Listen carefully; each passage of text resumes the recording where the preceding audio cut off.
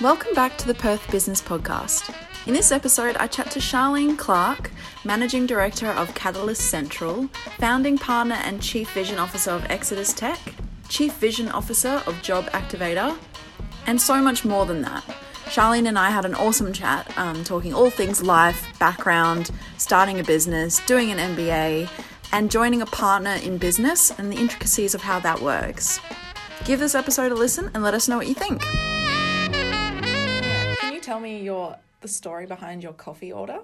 So how did you figure out you liked a soy flat white with honey? And the lady laughed at me because she was like, I was reading it from the phone and she was like, that's not your order, is it? And I was like, can you tell?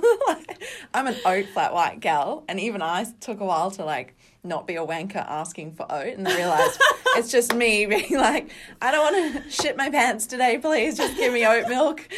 So what's your story behind the soy flat white? I love that. I don't want to shit my pants today. So the soy, I actually have a casein allergy. So I have food allergies. Okay. Yeah, I have an autoimmune condition. So I drink soy milk. I'm just not a milk cheese kind of drinker. Yeah. Look, the truth is, because let's be real, putting honey in your coffee is a little bit wankish. I was like, yeah, soy flat white with honey. Yeah. She was like, what's that? I'm like, with honey. Especially considering I don't really consider myself a hippie or anything like that. Yeah. So basically, a couple of years back when I met my business partner, he has an almond milk long mac topped up with honey. Oh. Yeah. Took me forever to remember that. And I was like, why in the heck are you putting honey in your coffee? And so he's a chippy by trade and everything. He's actually a little bit more he looks rough around the edges. Yeah. He's not. But he looks a little bit rougher, and I'm like, dude, honey? And he's like, try it. Yeah. So I did. Yeah. And because I can't have caster sugar and stuff, I added honey, and since then it's amazing. Magic. Yeah. Okay, I'll have to try it. I almost, because sometimes when I order coffees for guests, I'm like, I should just get what they get so I can experience what they're experiencing. And that's probably a good thing to try, right? 100%. Yeah. I'm a coffee snob though. I'm very much I like a certain type of bean. I don't like it too bitter. I like it sweet, and a sweet bean rather than a sweetener. Yeah. And then I like it to be a much smoother kind of flavour. Yeah. So I also, once I find a good coffee shop and stuff, I'm very much yes. Yeah, I'm that's gonna my keep thing. Going Yeah. Here. Yeah. I find that as well, because there's a nice one down the road from this studio called Perfect Pantry, so the PEAR Perfect Pantry. Really like their coffee, but they take way too long to make the coffees when I have interviews, so I'm a bit worried that it's going to run over. So I go to the one down the road from me, and I just realised I've put my nose on the writing. I probably have brown on the tip of my nose from the texter she's used to write my order. Oh. Nope. Can you see that? Oh, it comes off. Yes, it does. I love that. And then you're walking around all day with a little line. Spot there. Yeah. So yeah, I like Kopi Seru, which used to be Little Matcha Girl in Como, because it's literally beeline from my house to the cafe down Mary Street. And I love it. I really like it. So yeah. Nice. So we met at She Codes. Yes. So thank you. What do you prefer? Is it Charlene in totality? Are you Cher or Madonna with a one name, or do you have a preferred?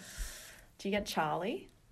So, that's an interesting one. So Charlie I haven't gotten since I was a kid. Yeah. And I probably, that's attached to a certain person actually. Mm-hmm. So it's kind of I haven't been called Charlie since he's passed away. Oh, okay, yeah. So probably not so much Charlie, but it's a funny thing. I feel I get Charlene when I someone's annoyed at me. Charlene! Right? It's very, my full name, you can get hell, angry behind it. Yeah. It's a good little cadence where it dips down. Right? Yeah, I love it. Yeah. So, I don't know, overall, I mean, I'm pretty bogan at heart. So, I've got the whole Shaz or Shazza. Oh, I love that. I get Shah. If you're a niece or nephew, it's Shasha. Yep. Or, Charlene, Charles. I don't know. Yeah, people come up with some interesting kind of variations to it. Yeah. Yeah. But it's not completely different. I like that. Let's get into your business journey as a business owner and an owner of a company of businesses. Tell me how you started. I'd love to know the beginning of that story. Well, let's start. Are you from Perth? No. Okay, where are you from? So I was born in Geraldton. Yeah, okay. So I was born in Geraldton, kind of initially grew up in Spalding. We weren't a particularly well-off family, lower socioeconomic area and background. My parents very much growing up, we did not have a lot of money, and, bankruptcy was not a foreign concept to me as a child. So, from that side of things, as I kind of grew up and went through life, I was very focused and very ambitious. I didn't want to be in that world and in that environment just because of what I'd seen and what I'd been exposed to and the challenges that come from all of that. It meant that, once we kind of left Geraldton and went to Karratha, and I was in high school and everything like that, I was really not doing very well educationally. I almost failed year 9. Wow, yeah. And I, remember my dad just having some really strong, strict conversations with me to be like, where are you really going and what are you really wanting to do? Because, I don't particularly want a teen pregnancy on my hands kind of thing. I'm forecasting your future right now. Right? Yeah, like, thanks, if this Dad. is where you want to go, keep doing what you're doing. Yeah, right. So I kind of do what I do when someone pitches me with a challenge, and I flipped it on, just completely flipped the script and went, fine, then I'm going to do extension classes and I'm going to go to university and I'm going to make something of myself and I'm going to do something. Really struggled through year 10, 11 and 12 because I had to go back and reteach myself stuff that I'd missed. And then somehow managed to get, I say somehow, through a ridiculous amount of long, hard hours of study and reteaching, I managed to get into UWA. So, obviously once I went to uni and I did a Bachelor of Commerce, at the time I did human resources and I did industrial relations. Yeah. But I did small business management then. Okay. And I don't know why I chucked that on because it didn't make sense at the time. Yeah. But I could do, I was looking at all my units and I was like, wait, I can fit 3 majors into my bachelor's degree. Yeah. And like I said, me being me, I'm that person where I'm like, oh, I can do this. Let me supersize. Yeah. Let me just, go up a level because I can. Yeah. And when I was at uni, because I had that educational gap, I had to repeat 4 of my units twice. Wow. So it's not like I, to fit in 3 majors, it was 1 extra semester and anything. Yeah. Oh, not at all. Yeah. Right? I took what was a 3-year degree, made it 3.5 years and overloaded in one of my trimesters. So, and then kind of coming out of that, I got a job, my first job with Rio Tinto, and that wasn't as a grad program or anything like that. It was purely from just having coffees with people. And I got given this amazing opportunity by two people that I don't even think they realised they fundamentally changed my life. But between Charlie Burns and Michael Beck, they were 2 people that just gave me an opportunity. And it's really stuck with me throughout my entire life because I'm like, wow, I didn't really have great grades at university. I just had tenacity and persistence.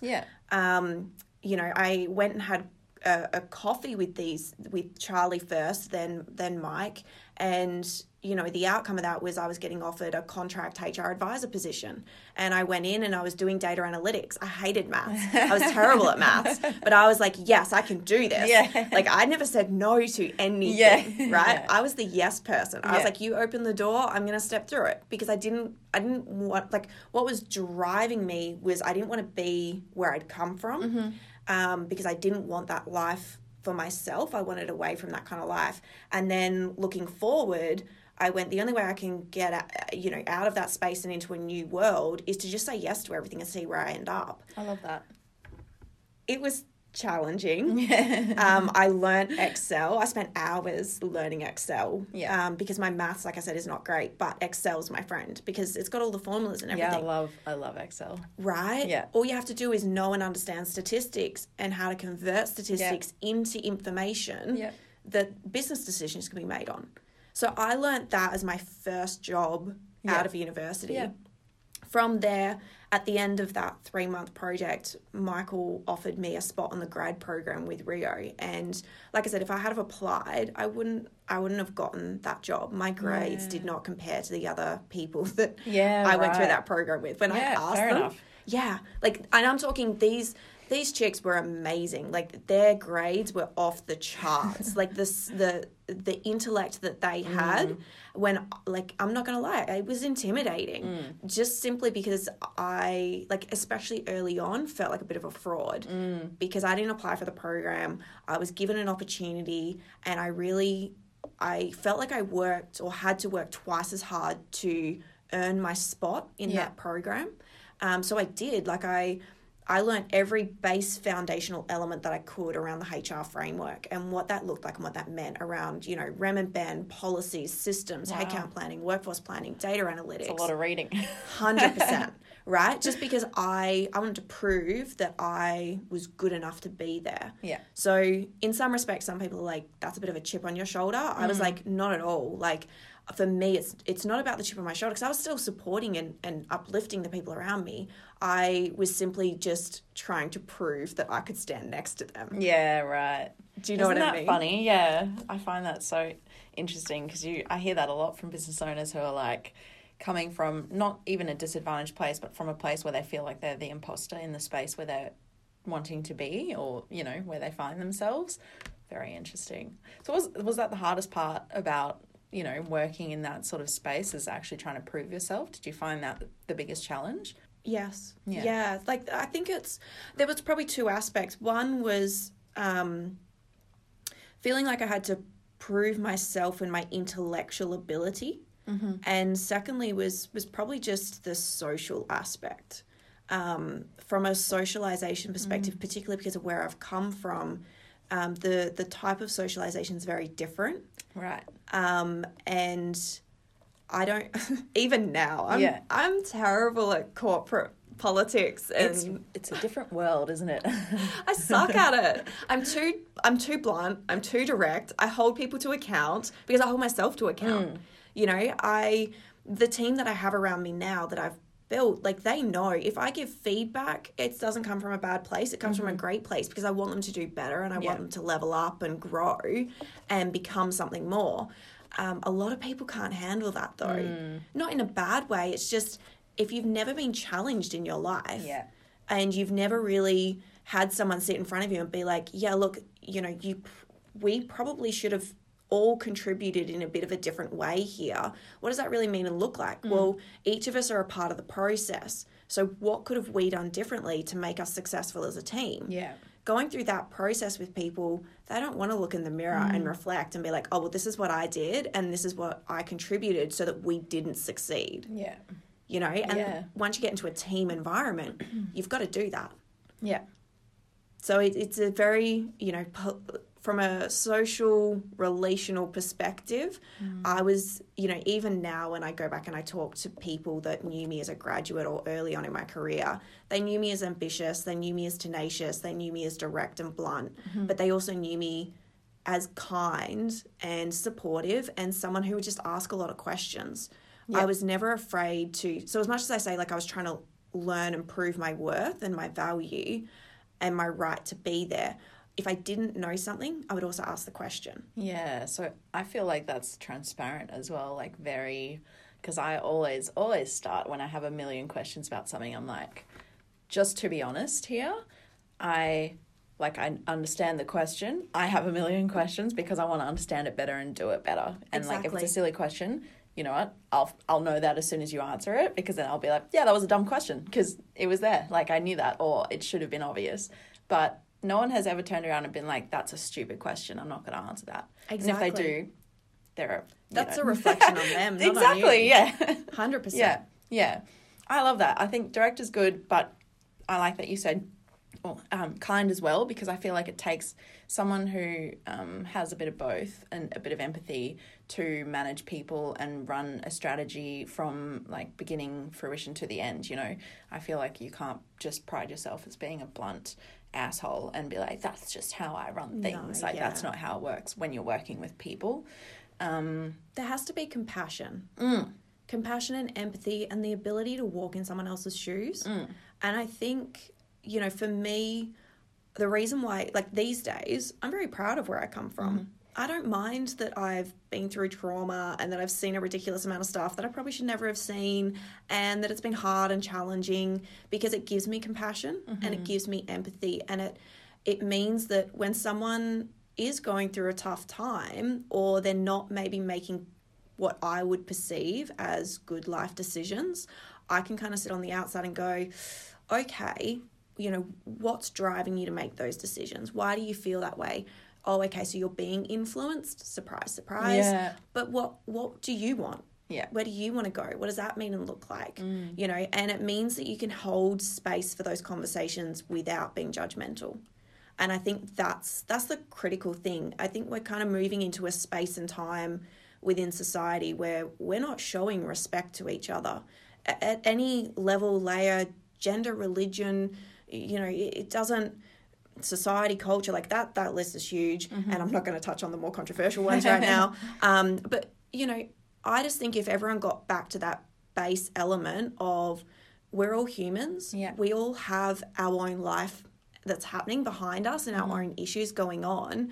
If we enter a space from a position of respect, that conversation is probably going to go a lot better than if we're there disrespecting someone, cutting them down, trying to, I love this one, trying to put our opinion and force that on someone else. Yes.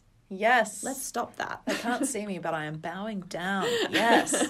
I think, and you made a good point as well about asking questions, because there is a very clear distinction, in my opinion, between people who have a question that they were planning to ask and people who genuinely have a question that they needed to ask. Don't you love sitting in the room where there's someone who is not even listening to a word you're saying, but they're asking questions, and they're intelligent questions, but they're completely, obviously preconceived, and they're just there to hear their voice. And it's like some narcissistic, like, oh, I want everyone to know that I have this great question. And you're nodding. I'm nodding. I'm like, yes. So familiar with this. But that's why I love it when someone comes to me with a question, or that I hear them ask my manager a question, or whatever it is, because it's like, yeah, you go, girl, or boy, whatever. Like, you go. You're a go girl in my head, whether you're male or female. It's that spirit of you go, get it. Yeah, I like that you said that as well. I think it's the element of, so I simplify everything, right? If you come to me with a question and you've made that question so complex that I have to sit there decode what you've said and really overthink that. Like, I'm an intelligent person, right? I have multiple degrees. I have multiple certificates. I'm constantly training and upskilling myself. Hardworking, 100%. So if you come to me with a question and I'm left like just blinking, being like, what? Then I know you're either doing one or two things, right? It's either that you're trying to cut me down, which makes me very kind of self-absorbed, or it's a reflection on you and you're not feeling safe or secure, or there's something going on for you internally that goes, oh, you're not feeling comfortable in the space you're in, so you're trying to prove yourself. I choose the second one, and then I pull it all back and I go, okay, let's break down what you've actually asked and get to the actual pinpoint of what you need to know and what outcome are you looking for out of this question. Quite often the question they asked and the outcome they're looking for, two totally different things. Interesting. Yeah. And is it how they've communicated it, or no, it sounds like it's the reason why they've actually communicated that, which is that they wanted to, some insecurity, they wanted to speak up and say something but didn't have anything of value to say. Most people at the end of the day are actually quite insecure. To find people that aren't insecure and are just like walking around with their head held high being like, I'm loving life. That's not true. I have a gazillion insecurities. Right? I own them. The trick is not transferring them. Okay. Can you delve into that a little bit? So when you're insecure, about something, people these days talk like, so there is a big movement around this whole narcissistic, work sociopath thing, right? There's a part of me that also wonders how much of that's just the current buzzword and how much of it is someone else's insecurities make them behave in a certain way. And, maybe that's simply triggering your own insecurity. So if you've got two insecure people that are coming into a situation that are constantly triggering each other, right, they're both going to have the perception that the other person's at fault. Right. Right? So if you look at it as everything's an interaction in a relationship, doesn't matter if it's work or personal, relationships are 50-50. That means both people have a 50% part to play in whether that interaction is good or whether it's not so good.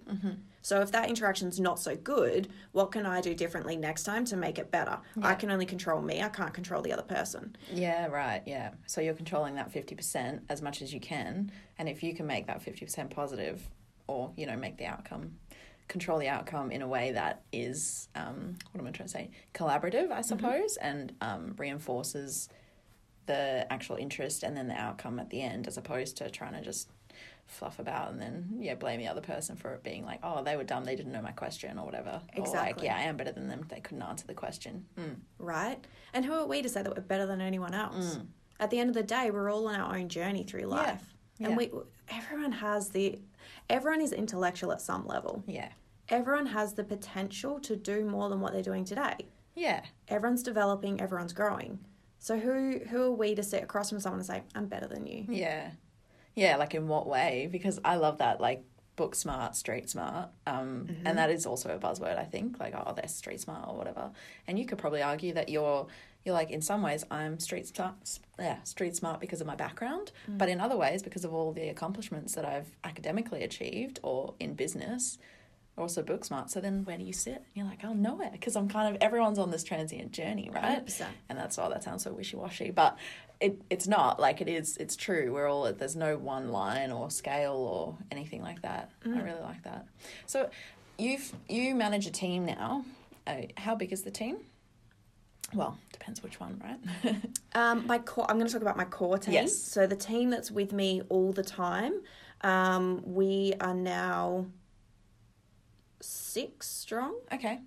And when I say my core team, that's because surrounding me at that kind of central space, and covering all the different functions of the business and stuff like that. And then we'll obviously reach out to other people who I can pull into support and help as like the workload flexes. Right. But yeah. Oh, actually, I feel like I should be saying my core team's 8 people. Yeah. Okay.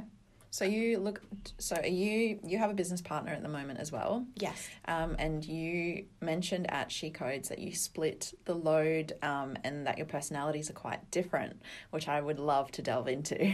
Yes. So we know a little bit about you, the empathetic and, direct sides that work well together. What do you think makes a good manager, and why do you guys work so well together as business partners? Yeah, so, and this probably links into like why I started a business actually.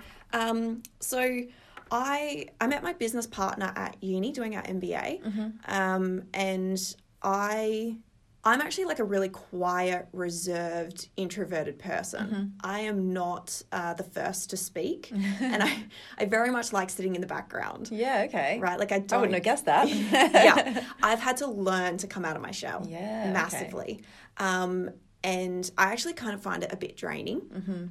So if I'm, at a conference or something, all day, I get quite tired. My business partner, although he does get that same drained feeling, it could be because he's been doing it for a bit longer, but he's much more extroverted. And I remember going to uni, and the first time I kind of noticed him, he was sitting at the back of the class and he was a little bit on the cocky side, and, he just had this like really confident, exuberant air about him that, you will often see in really charismatic people. Yeah. And he's very charismatic. Yeah. He holds an air about him of strength and, but he holds his own space, not in an overpowering way. Okay. And I just think that by the time we did some units together and we did some assignments together, we clicked on an intellectual level in such a way that, you know, I've just never connected with anyone that wasn't one of my brothers. Do you know what I mean? Yeah. So, yeah. So to the extent that, like, me and my brother were actually doing marketing together, and it was in marketing that I met my business partner, Darian. Oh, yeah. And, you know, me and my brother would often look at each other and just have a conversation without actually talking, right? So cool. So, you know, something had happened in class and we'd look at each other and be like, yeah. You remember that, right? Yeah, he gets it. He gets it, yeah. And the funny thing is when it came to Darian, we could do the same thing. And that's the first time in my life that I've actually met someone else that I've gone, oh, wow, like, this person gets me. Yeah. They get how I think. They get how I see the world. And, you know, they really see that there's something more to me. And so it's almost like he saw through the kind of shy, reserved person to realize that actually there was more behind that reservation. Yeah. Cool. And as part of that, like, so I was meant to move to Canada. Yeah. Meant to. So the reason I hesitate when people ask me, like, how did the business start and how did all that really come about is because I kind of I had this fancy idea of starting a real estate agency, right? Because I was working as a HR business partner, loved working for Synergy and everything else. Like, I loved the people there. I was having a fantastic time, but I was really bored. Right. And I was trying to really figure out why that was. And at the time, you know, you talk about people who have had a significant influence over your life. At the time, I was supporting the COO and CFO, and I was having conversations with the CFO, Carl, and I mentioned, I was like, I'm thinking about starting a business. Yeah. At the same time that I said, I'm also thinking about moving to Canada. Yeah. And he was like, you're going to have to pick one or the other. Yeah, like, girl. Right? Like, you don't do both. Yeah, right. Right? Yeah. Not at the same time. No. So then, you know, in conversations with him and exploring what that could really mean and look like, on the other side, I was also having conversations with Darian where he was like, well, you could 100% start a business. Why don't you? And I went, because that's a really freaky, scary, risky thing to do. Yeah. And I'm at a point in my life where actually I'm earning good money. Yeah. And he's going, yeah, but what does that mean for retirement? And what does that mean for the freedom in your day? And what is, you know, what does that practically really look like? Right. So I, due to personal circumstances, ended up delaying my flight to Canada. And in the meantime, Darian was like, just do it. Like, jump in and start a business. If it fails, it fails. But if it succeeds, like, aren't you one step ahead in life and haven't you actually applied what you're learning in the MBA? Yeah. So I kind of already had this notion of starting a business, but if I'm being really honest, in the conversations with Carl and then meeting Darian and him going, like, do it, I kind of went, okay, great. Yeah. The real kind of push behind me, though, was he sent me a logo. Okay. So I now say to people, if you want to start a business, create a logo. Visualize it, yeah. Right? The minute you have ownership, then especially for me, I was like, oh my gosh, this is real. Now I have to do it. Yeah. Right? We've got a logo. Yeah, let's print this baby out. Let's go. Exactly. Yeah. Where's my shirts? Where's my website? Where's all my socials? I got my logo. Yeah. Let's get some hats as well going. I love that. Business cards. Right. Virtual business cards. Yeah. 100%. Yeah. You know, what's my product or service going to be? Let's roll through the business plan. You know, what's my corporate structure going to look like? Like, for me, I was just like, I was on fire. Yeah. And literally, like, since then, working 7 days a week, 14, 15-hour days, because I'm so just, I love it. Like, I get up in the morning and it doesn't matter what's happening, right? And I've started my businesses through COVID. Yeah. So I've had clients go into liquidation and not pay. I've had, you know, staff that I'm responsible for their wages and putting their food on their table. Yikes. You know, the amount of stress and pressure involved in running multiple businesses through what are incredibly tough times and starting them from scratch, multiples, is and has been very intense. Yeah. And, you know, the biggest thing my business partner's done for me is really give that confidence and support. So in the moments when he's stressed or he's angry and he calls me, I'm the calming influence. Right. In the moments when I don't really get angry. I more just get stressed and anxious and worry. I'm the futuristic anxious one. Yeah. He will calm me. Yeah. Do these 2 thumbs up and be like, you got this. Yeah. You know? Yeah. And I think that's been the biggest thing for us. Yeah. Is just giving that confidence and that boost. And there is so much power behind giving someone an uplifting comment. So don't focus on what someone's done wrong. Because I've made plenty of mistakes in the last 2.5 years. Like, I'm a new business owner of multiple businesses. Plenty of mistakes. Yeah. We've been there. Yeah. Right? We've done that. Yeah. But he doesn't point any of them out. Every time I start to doubt myself and I start to criticize myself, he goes, hang on a minute, I've never said that. In actual fact, this is what I think. And this is what I think the future looks like. Different perspective. I like that. Exactly. I like that. That's something that I exactly like you. I'm the worry, like the futuristic worry, like to the point where in the middle of the night I'll wake up and I'm like, shit, don't forget to do this thing on Monday. Like, dude, write it down, calm down. It's not the end of the world. Just write it down and get to it on Monday. And I'm lying there at like 4 a.m. like, okay, if I get 2 more hours of sleep, I'm going to have heaps of energy and be able to do all of this. And then on Monday, I'm going to do this. Like, it's just not helpful. And then you tend to have that negative sort of, yeah, I fucked up this person's, you know, blame as well. This person's holding me back on this. I don't know what to do, the uncertainty and the indecision. And sometimes, same as you, it takes some external person to look over and just be like, you're doing great. Yeah. You're like, I am doing great. I'm all right. I'm doing my best. Right. Like, it's okay. Yeah. 100%. Yeah. I like that. Okay. So, yeah, we've talked about managing a staff, having a business partner, where you've come from in life in terms of, you know, that street smart that gave you the insight into what you didn't want to experience as a human being in the world, as an adult or ever, to then actually pushing yourself to the limit to kind of get to where you need to be, you know, in a sort of, has that been a sustainable thing for you, that energy level? Life, I know life balance is, I hate that. Yeah, but it is a balance to try and like get through life without losing your marbles. You know, I don't want to be that 80-year-old lady who's just like, rocking in Steve? the corner. Yeah, is that you, Steve? Karen, you never knew a Steve. Like, who is this person? Like, she's crazy. She's nuts. That's the Alzheimer's kicking in. Yeah, she's at the end of her tether. So what for you is a key learning that you've had, you know, on this journey in terms of making it sustainable for you to have a bit of a, you know, longevity for your business and in your life as well? You know, I think you touched on a couple of really interesting points there, and I'm going to give you an honest answer because hopefully it'll help someone else. Resonate, yeah. Right? You know, and the 2 parts were the journey itself and has it always been, you know, yes, you use the word sustainable energy levels, but has it always been consistent? And you know, the reality is it's been a freaking roller coaster.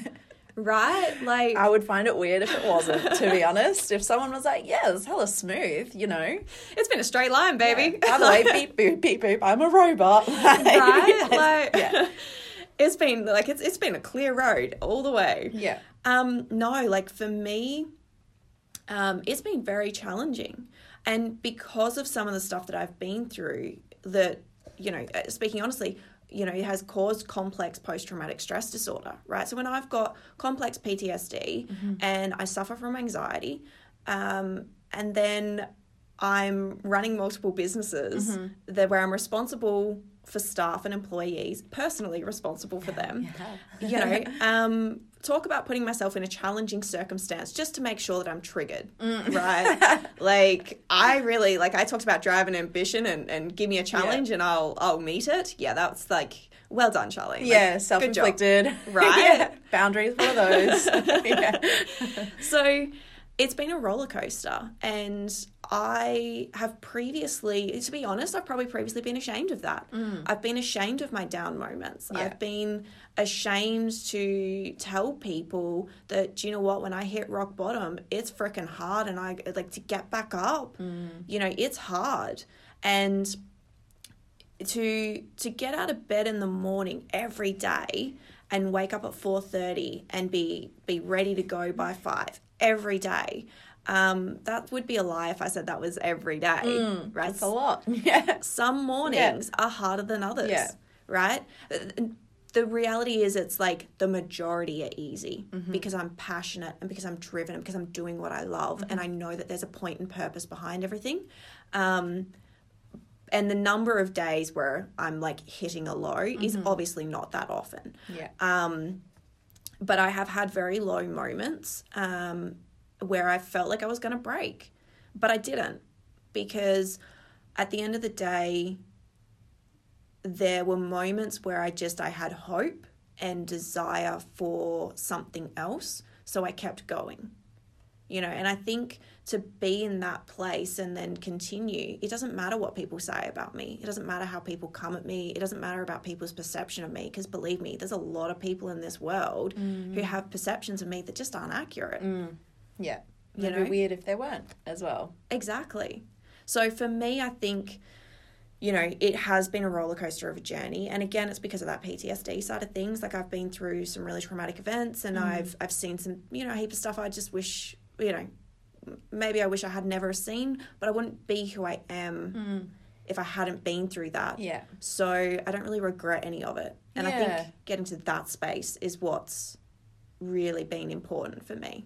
Do you think it helps prepare you as well for, because we don't know what's going to happen in the future, right? Like you could have a nice, easy life and sail into retirement and then die peacefully in your sleep, as is the ideal outcome. But how many people does that actually happen to? So inevitably, you're probably likely to have some traumatic event in the future. Do you think that's prepared you for, maybe not literally anything life could throw at you, but for example, COVID, like to even start a business in COVID, most people would be like, that's crazy. Like, especially because at the beginning of COVID, it was a matter of, let's wait this out and, it'll be over in a few months. Do you think that's prepared you, and would you, without those traumatic events, would you have even done that, do you think?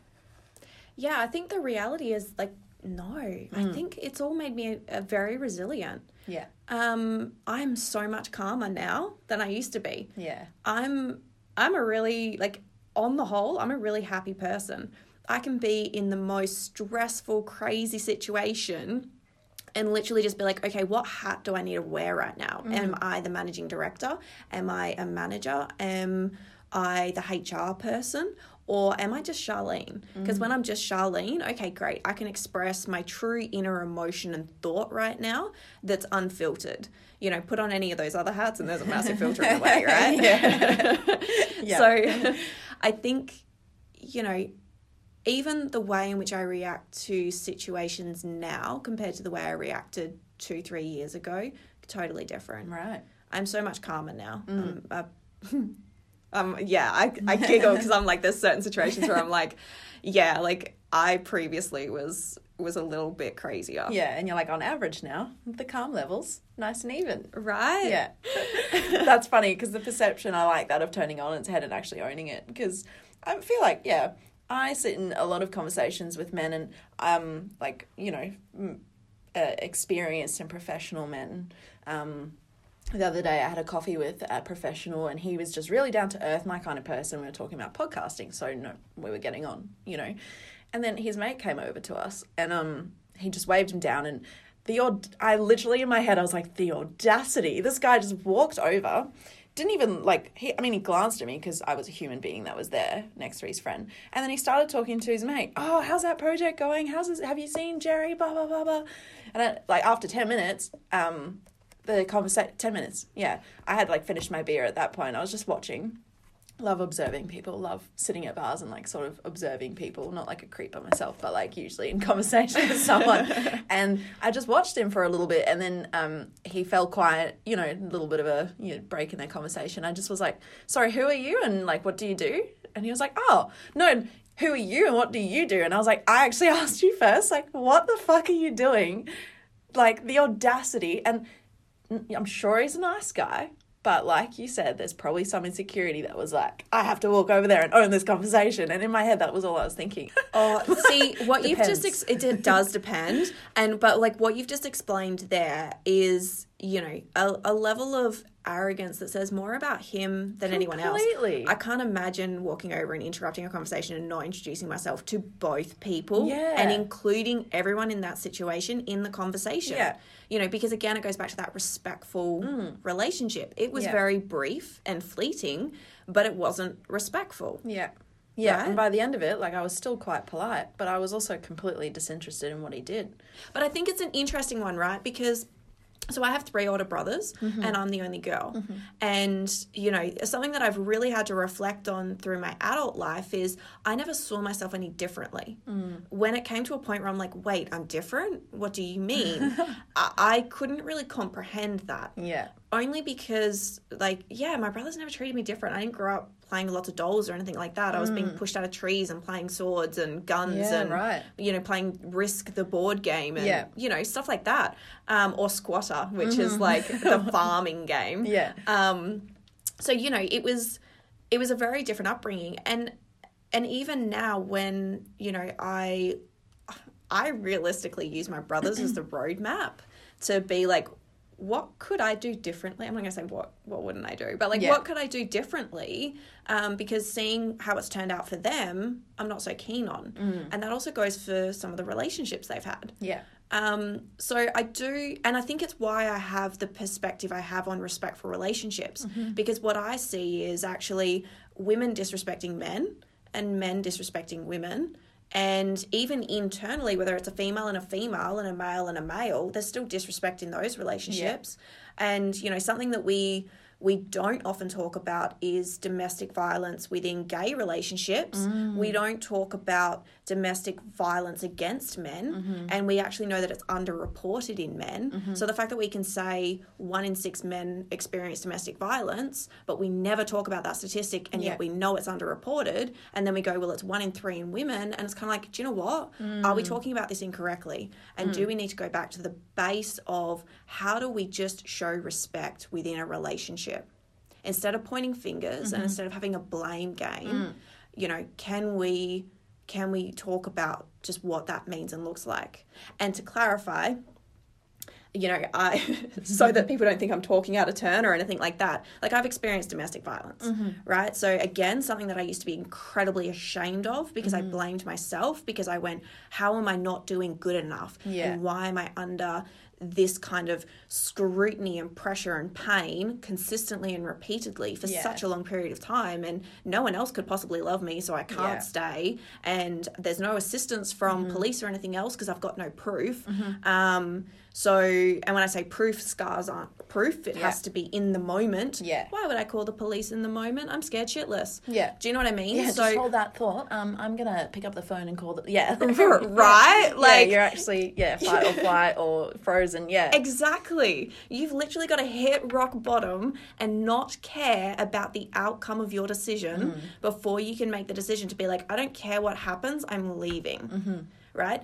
To have to get to that point, to no longer care about your life, to be able to leave, to have the strength to leave, that's ridiculous. You know, so I 100%, you know, believe that the services that are available and that do help people see that there's a future and everything, 100%, I'm you know, obviously that's amazing, but I do think the conversation is a little skewed still, and I feel like as a female I should be the one to say that, because I have 3 older brothers, and, you know, I am surrounded by men in my life where, you know, you have, you know, suicide rates higher in men. You have, you know, domestic violence is underreported. Men don't get the health checked as often. So, you know, you look at the statistics around prostate cancer and everything. We've just been through the month of November. And I actually made the decision not to publish the Men's Health article that we were going to publish for November because of what's happening in Canberra right now.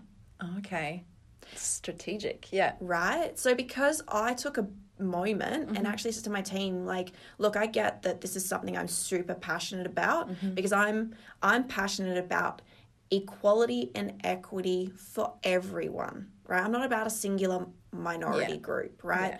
Like, I just did air quotations. For those who can't see. You know, I'm about everyone deserves to have an opinion and speak and provide value and feel respected and live in a safe environment, right? So if everyone deserves that, You know, why is the system still so skewed? Because the system's skewed towards women in some way. You know, like men aren't getting custody of kids through divorce. It's very rare. And usually for that to be taking place, it has to be negotiated out of the court system. Yeah, right, yeah. Which means that you're placing the onus on the couple or whatever, the parents, to have the respect for each other to make that decision. In most cases, how often is that, you know, the 50-50? Right? Yeah. They've divorced for a reason. Yeah. You know, and again, it's very much, you know, like fortunately for you know, my brother, he has that 50-50 custody. He's very fortunate. You know, so it means that I do get this amazing relationship with my nephew still, but there's a lot of men that I've met that aren't so fortunate. Yeah. Yeah. And the story's not always black and white. Like the normal is grey, right? Like Exactly. Yeah. Yeah. That's so interesting. I love the turn that this conversation Yeah, has I just realized it just went like completely I think it's good. Yeah, we like the authentic, you know. And I think if you're able to, because you obviously, it sounds to me like you ask questions to understand. You don't ask them to make a point. So the fact that you make a point and your opinion, I feel, is highly valuable because you've done the research. You looked at both sides of the coin. You've got personal experience, not just through your brothers, but through your own life. Yeah, I think it's a valuable opinion. I wish more people did that, you know, not get themselves in situations that might give them a horrible experience, but have a look at both sides of the coin and ask the questions to understand rather than to make a point. And I think 100%, like even, you know, there's been some situations that I've experienced in recent years where, you know, the person sitting across from me has really made some decisions where I've gone, I'm sorry, what? like decisions that affect me, and I'm left sitting there being like, really? Like, okay, please explain. What led you down the path to make these decisions? Right. Now, at the end of the day, if you create the space for that to be safe, without offering too much judgment or criticism. Yeah. Clearly in those moments, based on the tone of my voice, I was judging hard. Yeah. But I was like, this affects me too. Yeah. But, you know, you sit back and you create that safe space and you listen and you kind of go, oh, actually, like, okay, I can see the pathway taken and I can see the reasons behind the decisions you made. And, okay, I might not have made those decisions, but based on the cards sitting in front of you and the hand you've been dealt, that's the best decision you actually could have made in that circumstance. And although, you know, some of those conversations have still ended up being, I don't agree with the path you took, but you've made those decisions and you're owning them. Yeah. So I'm going to respect that and support it. I might not make those decisions, but you have and you've got your reasons for it and therefore that's okay. Again, it's that safe space to not impart judgment or criticism and instead to try and understand why someone made those decisions and how, if it was to happen in the future, things could be done differently so it doesn't affect me in such a negative way and maybe affects them in a more positive way. Yeah. Different approach. Yeah. And a different perspective, I think. Yeah. I really like that. Thanks, guys. I'm sure you'll agree that we covered a lot in that episode. Everything from business to personal and all the things in between. We hope you really like that one. Make sure you rate us on Spotify, Google Play or iTunes or wherever you listen to your podcasts. Subscribe and leave us a message to let us know what you think. Catch you next time.